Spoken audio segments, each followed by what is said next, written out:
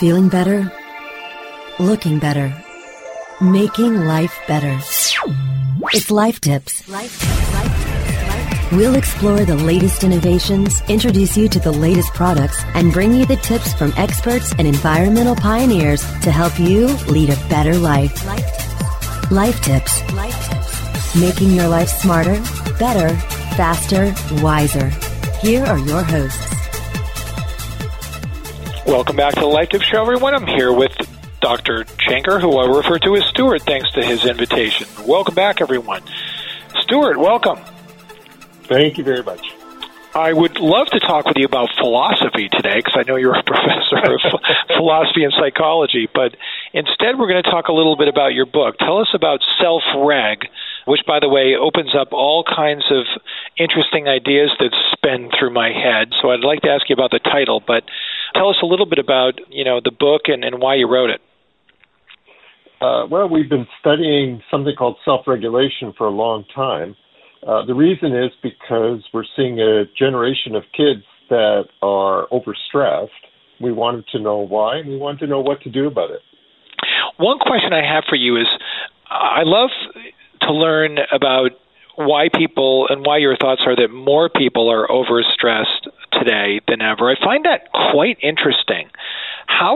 Is there a stress barometer, if you will, that allows us to look at the data and how many people are being treated, or how many people are actually feeling the stress, or are known facts of things that cause stress and those things increasing?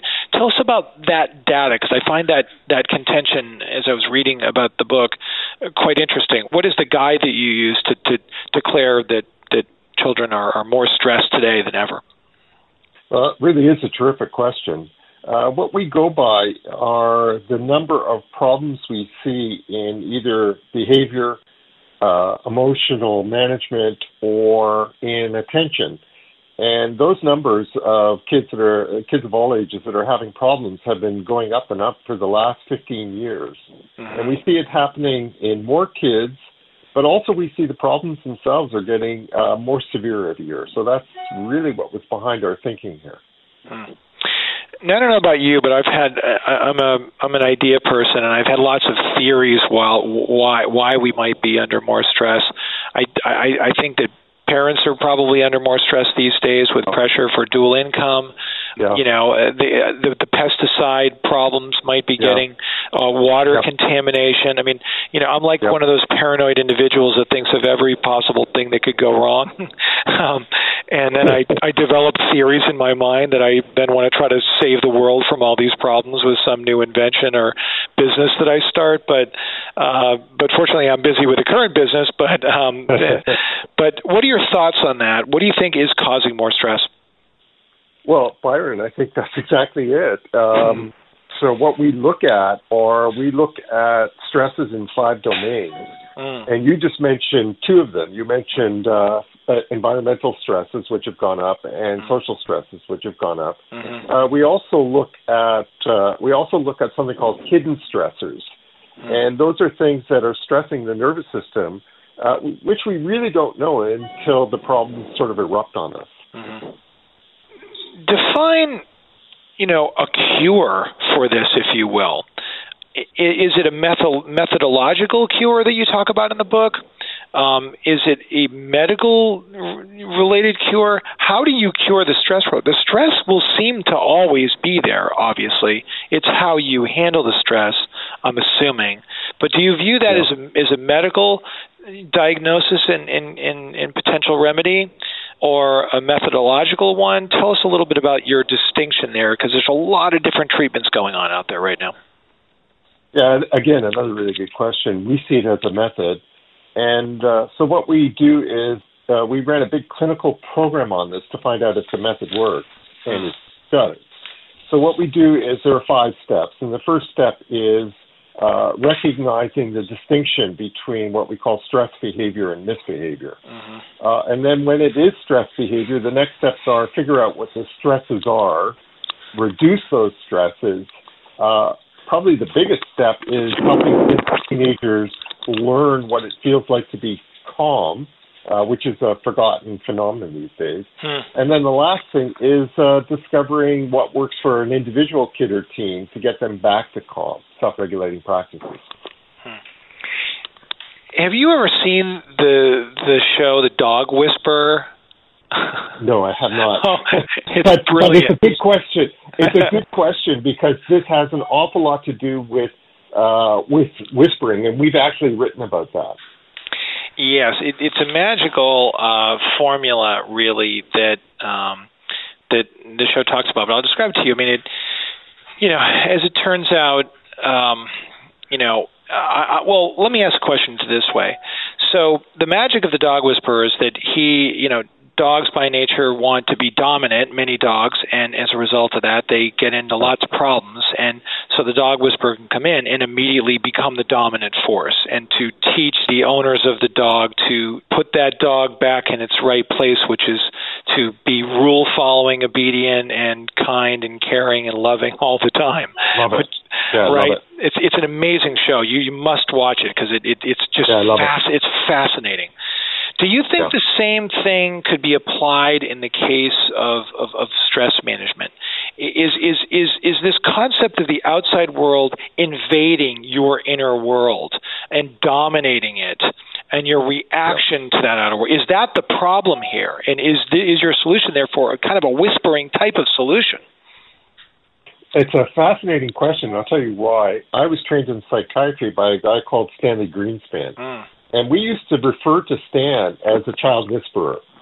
And he was really quite magical. But the question I had when I started was, okay, now I learned from him how to do this. Is this a method that we can share with every single parent? And how do we share it? Right. And it turns out that your point is exactly right. Yeah. You know what? We get better and better at it as we start to practice this. But right from the start, as soon as you understand these ideas, you notice a big change in the kid. And it's exactly the same kind of change as what you're talking about. That kid starts to calm down and learn how to do it for himself. Right. Cesar Millan is the name of the individual, by the way. Oh, yeah, I've heard of Cesar Millan. Yes, yeah. And his shows and his whole approach is magical. Let's talk about child development for a little bit. Obviously, you're an expert in that. What are the keys that begin to trigger stress with children? Dysfunctional families, being bullied, physical size, other, adaptation of your body catching up to your body, or the other way around, having your mind not be more advanced than your body, or your body more advanced than your mind. What are the common roots that parents should be looking out for, the signals, if you will? Well, all of those are correct. We actually, when we do this, we start at the beginning. So the first stressors are being born. And what we look at there, that's where this theory was really started. And so they looked at things like noise, too much light, too much visual stimulation. And so one of the things that's going on with kids today is a dramatic increase in kind of sensory load that they have. Too much going on, too many crowds, too much noise. So we begin by identifying those physical stresses. And then from there, we start to go a little deeper into the kinds of social stresses you just talked about.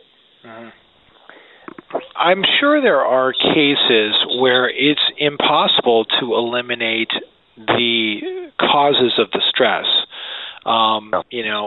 What do you do in a situation like that? How can your methodology apply? That's a great point. That's just a terrific point. And the reason it's so important is because the kid needs stress. So we really distinguish between positive and negative stress.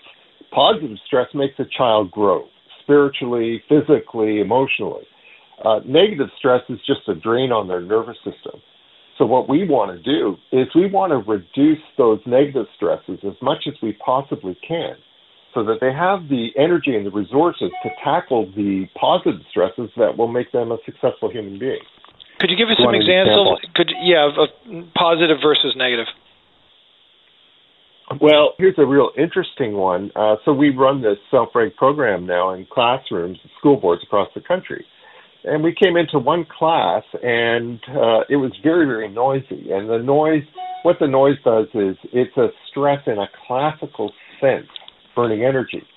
So we tried different things, and we ended up putting headphones, the kind of headphones you use for a chainsaw, on the kids. And the effect on the classroom was just magical. This class settled right down. Now, the next part is the key.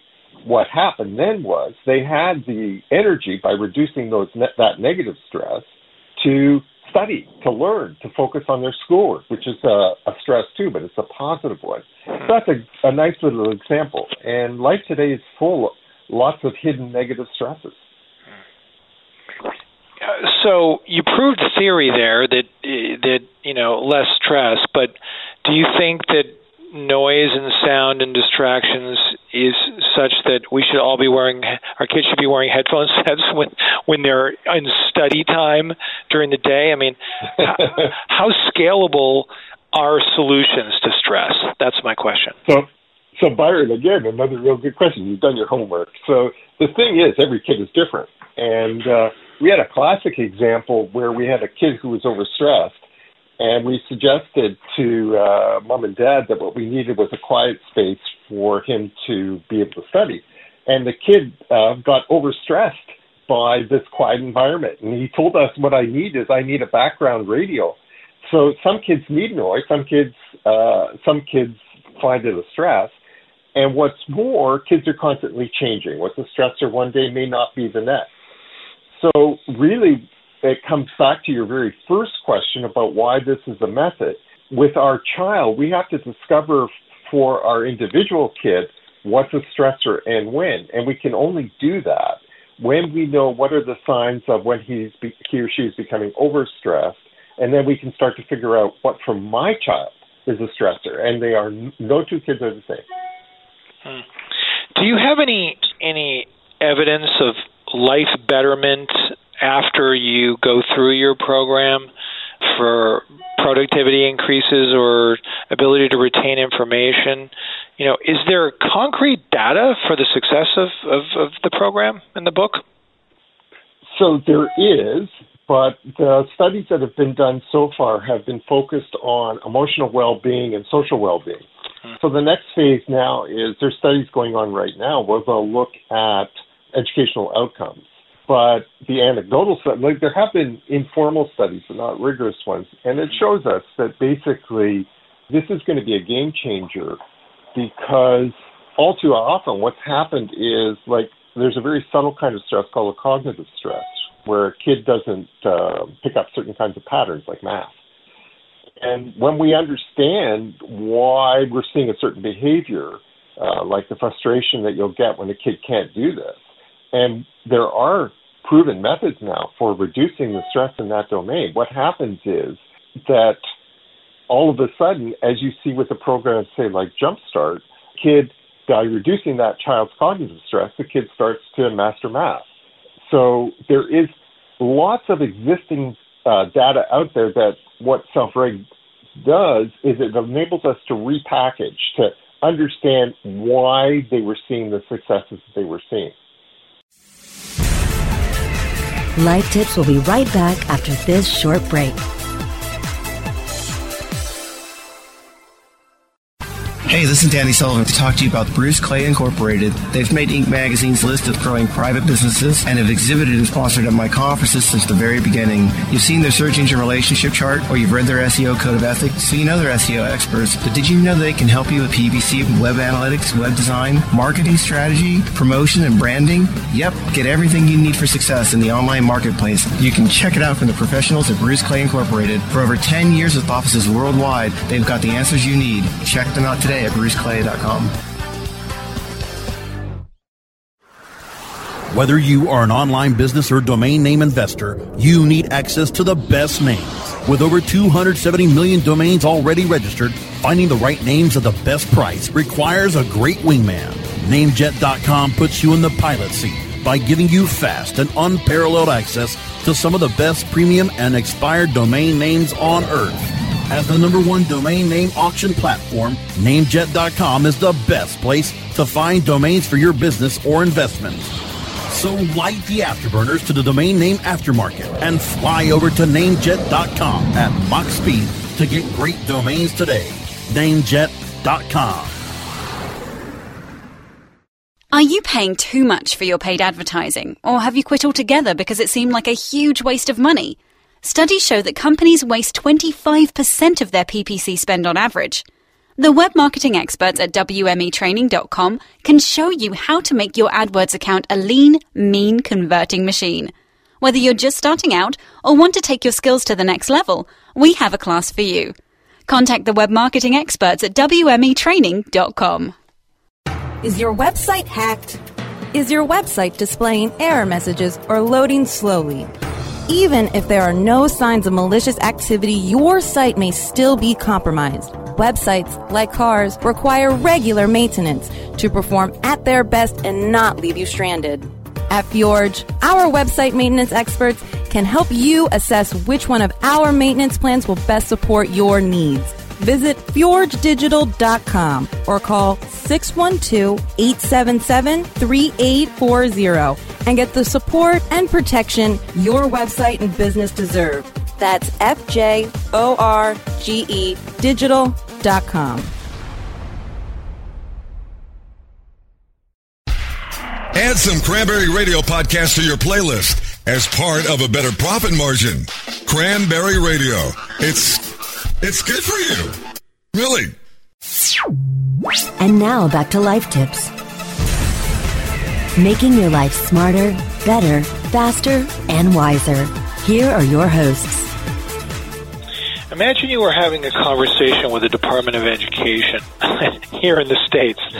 What does child development world look like under your tutelage? What would you change about, child development, not just in the parenting perspective, but the schooling perspective as well, which is, I'd like to hear separate answers for each of those if I could.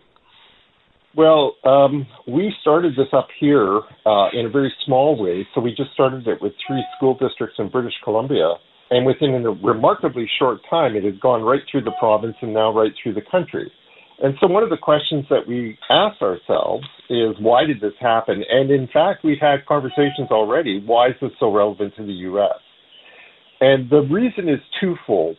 The reason why we've seen such an explosion of self-reg in Canada is because on the one hand, you're reducing the stress on the kid, but on the other hand, you're reducing the stress on the teacher as well. And in fact, these are two sides of the same equation. And what's happened is traditionally we've sought to sort of respond to the problematic behaviors we see, whether it's in kids or in teachers, by upping the stress, by putting, race to the top, by creating an environment where we think what we're doing is pushing everyone towards excellence. But in fact, what we're actually doing is we're overstressing the entire system. Now, what we saw in Canada as we've done this is that the entire mood in a classroom or in a school is transformed. And you can feel it the second you enter. I'll tell you one last thing that's fascinating for us. We have a big problem up here where we couldn't get parents engaged in, their child's education. And when we go self-reg, what happens is because the whole environment is now much more soothing, parents naturally come in, naturally want to become a part of the process, and in fact, start doing self-reg for themselves. So we see this as an essential step for you guys, absolutely essential, especially, I'll leave it at that. So what are you changing specifically in, let's say, the school day? Let's just focus on that. So what we do with the emphasis in self-reg is on self. And so what we need the kids to do, I mentioned those 5 steps, but the kid has to be the one who learns the 5 steps. So the kid has to be the one who knows when he's becoming overstressed and what to do about it to get himself back to calm. So what happens is the school day, self-reg is embedded at all points of the school day. And I'll give you one simple example. We've had tremendous success up here with stationary bikes that we put at the back of the classroom. And for certain kinds of kids, this has an instantly calming effect. where they'll either do their work on the bike or go back to their desk. But the point here is not to schedule a time. Now you should go and do it. The point is that the kid has to learn when do I need to get on the bike or whatever it is that gets me back to calm. And it becomes a seamless part of the school day where kids are naturally self-regulating rather than us trying to schedule, now what we're going to do is let's have 15 minutes of breathing and meditation, which, by the way, can be really stressful for quite a few of the kids. Yes. Does that answer your question? It does, but it opens up another series of questions, and that is, does this become a license to be distracted and to also have people question the distraction of people around them? So you're sitting in a classroom, and go ahead. Yeah, that was a huge question. That was one of our very first questions, and a huge one for us. So let's say we're talking about having the bike. Wouldn't that was our big question, right? Wouldn't that be a distraction for the other kids? Or would you have fights about who gets to be on the bike? And what we found was, first of all, we did have to create a manual for teachers so that they knew how to introduce this. It does take a little bit of coaching so that the kids understand. You have to have certain rules around these practices. But what happened was the exact opposite of what we were expecting, because typically the ones who were benefiting were the ones who were the big distractors in the classroom. And what happens when you calm them down is, A, they stop that, but B, the other kids can see the effect that this is having on Johnny, and so they naturally want to find out what works for me. And one of the things that we coach the teachers on pretty carefully is something called individual variability. You have to help each kid find what works for them. What do they find calming? So I've got another kid who does want to do yoga or breathing, and we have mats, etc. When you walk into a self-regulated classroom, and everyone talks about this continually, and you can see various reports about this on our website, on the Merit Center website, where we publish what teachers are saying. But the overall impression you get when you walk into the class or into the school is one of calmness. So it's quite interesting how you can have activities going on, yet you will immediately see that everybody's on task, that the kids, even while they're doing something on the bike, are studying, or reading, or doing their homework. And we do, in fact, equip bikes with that. Is the distractor, however, not the problem? In the example that you just said, I was imagining a wonderful cartoon where, everyone is on bikes, and the one distractor, the problem maker, is at his desk looking back at everyone's on the sort of like, where'd everybody go? I need to do my job to distract you, but there's no one around to distract. So he goes and sits on a bike, and then everybody on the bikes goes back. And you know what I mean? So you're not solving the problem. So then the question that raises is, why was there the problem? Why was he distracting? And the answer turns out that he's doing it because, so it's a complicated neural story, but basically the impulses that are coming are the result of a shift that goes on in his brain when he's overstressed, where the thinking part, the reflective part of the brain shuts down. And the limbic system, the source of strong emotions or impulses, becomes hyper-aroused. Now, what we're doing is, when we're doing these practices, we are basically, by reducing the stress, shifting the brain back. So you're turning down the I hope this isn't too technical, but you're turning down the arousal on the limbic system, and that enables the thinking part to come back online. The point is that when we have that kid who's a distractor, we want to know two things: why and why now. And the answer is always going to be that he's become overstressed. So then we're going to figure out, why did he become overstressed? What happens when we reduce his stress? And what happens is the distraction ceases. And that's the key to doing self-reg in something like a classroom environment or a social environment. But it's also the key at home too, right? So you're saying that you're solving the self-reg problem with the distractor. Is that correct? You're removing his... Absolutely. Absolutely. Yeah. But isn't that what he wants? the distractor, you would think, wants to distract, and if he gets what he wants, isn't he going to use more of it? It's sort of a dopamine sort of a concept here. Yeah, that's an interesting question too. So he doesn't actually know what he wants, and that's part of the problem here. That when that prefrontal shuts down and dopamine, as you say, is running the show, what happens is he's in a very non-reflective state. And what we want is, traditionally what we want is we want to teach him. We want to teach him how to, behave properly or whatever it is. But the problem that we've had historically is that when that kid is hyper-aroused, he's not processing anything we're saying. He's not even hearing what we're saying. So what we have to do is we have to get him in that state where he can absorb whatever it is that we're trying to impart to him. And the first step is self-reg. The first step is going through those 5 steps. And then we can start to address, once he is in that calm and focused state, then we can address whatever the issues are, whether it's social behavior, whatever. But you will not, all that will happen if you try to push him when he's hyper-aroused is you're going to end up with a problem on your hands. And that might be behavior, but it could also be high anxiety, which is exploding on them, even more than behavioral. Stuart, how hard is self-reg to deploy and to put in place? Byron, you do not ask easy questions, do you? So it's my job. It's my job, Stuart.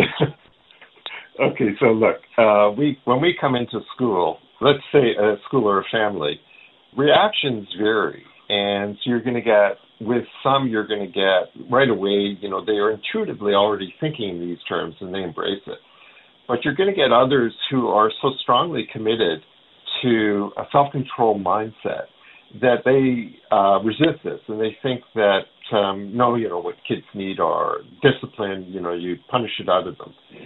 And so we anticipate wherever we go that, you're going to encounter hostility or opposition. But that's understandable. I mean, these are very old paradigms that we're challenging. And so what we do is, we look at this as providing resources. Say I'm going into a school, we look at this as providing resources so that teachers can come to this as and when they want to. It will not work if you try to force them. And one of the most interesting things we've seen is that our biggest critics, in teachers we'll say, have turned out to be our biggest champions. Once they could see what was happening in so-and-so's classroom, and I'm going to try a little bit of that myself, because the big game here is that when your students are self-regulating, your own stress level drops quite dramatically. Mm-hmm.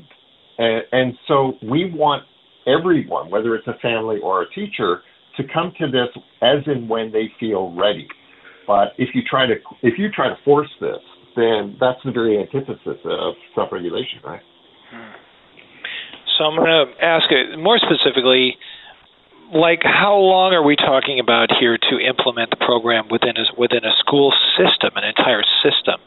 For example, are you gathering and training all the teachers, and that takes a week or two? How many hours of course time does that take? And obviously the teachers are the ones probably implementing, right? Because you're certainly not putting all the kids in a large auditorium saying, here's how we're going to act and think moving forward. I mean, run us through the complexity of the actual implementation and how many weeks it takes and how much needs to be read, to successfully implement. Well, what we do is we actually have 4 different streams for doing this. And so, there's like a taster course all the way up to we run what are called foundations courses for teachers. And so with the taster, really what's happening is that we just want them to read the book, and possibly we arrange for book clubs, things like that, just to talk about these ideas. Now, there was a second part to your question, which is very interesting. How long does this take? And the answer is, first of all, let's look at the kid. How long does it take to work on a kid? we've had kids where it can happen within a day or two, but typically we're talking a decade or two. In other words, what happens is this is something where the child or the team will get better and better, or the school will get better and better. So what we've done is we have this sort of guided process where if after the very first, the taster course, they want to go deeper, then we go deeper. And eventually what happens is what we'd like to see replicated. Our biggest successes come when within a school you have one or two that have gone through, there are 4 levels of the foundations course, and they then serve as that resource for the other teachers who don't have that time, but who nonetheless want to be implementing this, want to help the kids and help themselves. And so the idea becomes that at least in every school, we want someone who really has mastered this to be there to answer questions, guide the questioning, guide the experimentation. Very much a large part of self-reg is learning what works for a particular class as well as for a particular child. So I think that's probably a good enough answer to the question. How do you charge for this implementation? I'm curious. I don't. I have an executive director, so I don't know how she does it. I just get to write books. But, lovely. But I do know that one of the things that we do is, because this is a not-for-profit, we really were set up to benefit Canada.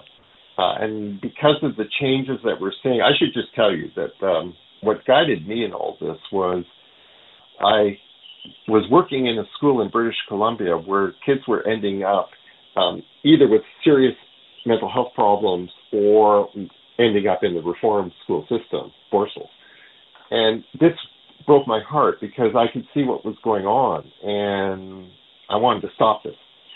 So what we've done is she uses a sliding scale so that what she charges is according to what the institutions can afford. Because the point here isn't for us to make a buck. The point here is we need everybody doing this so that, as you can see today, there's an awful lot of hyperarousal going on.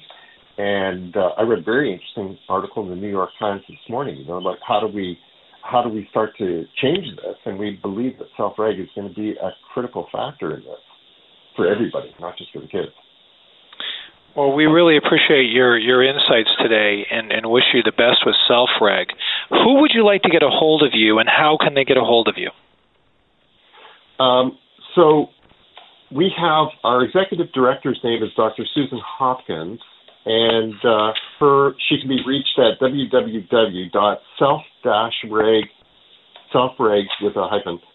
selfreg.ca, or you can direct them to Colleen, who set this up with you and me, and sure. Colleen can manage that.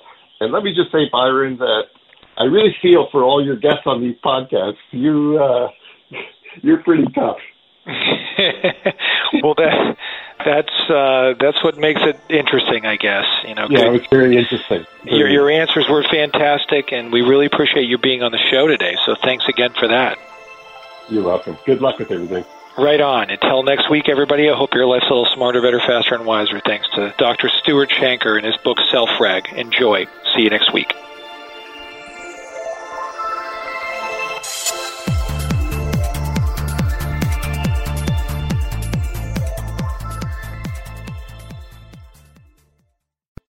The opinions expressed are those of the hosts and their guests and do not necessarily reflect those of the staff and management of Cranberry News Marketing and Cranberry.fm. Rebroadcasts or retransmission of this content without proper consent is prohibited.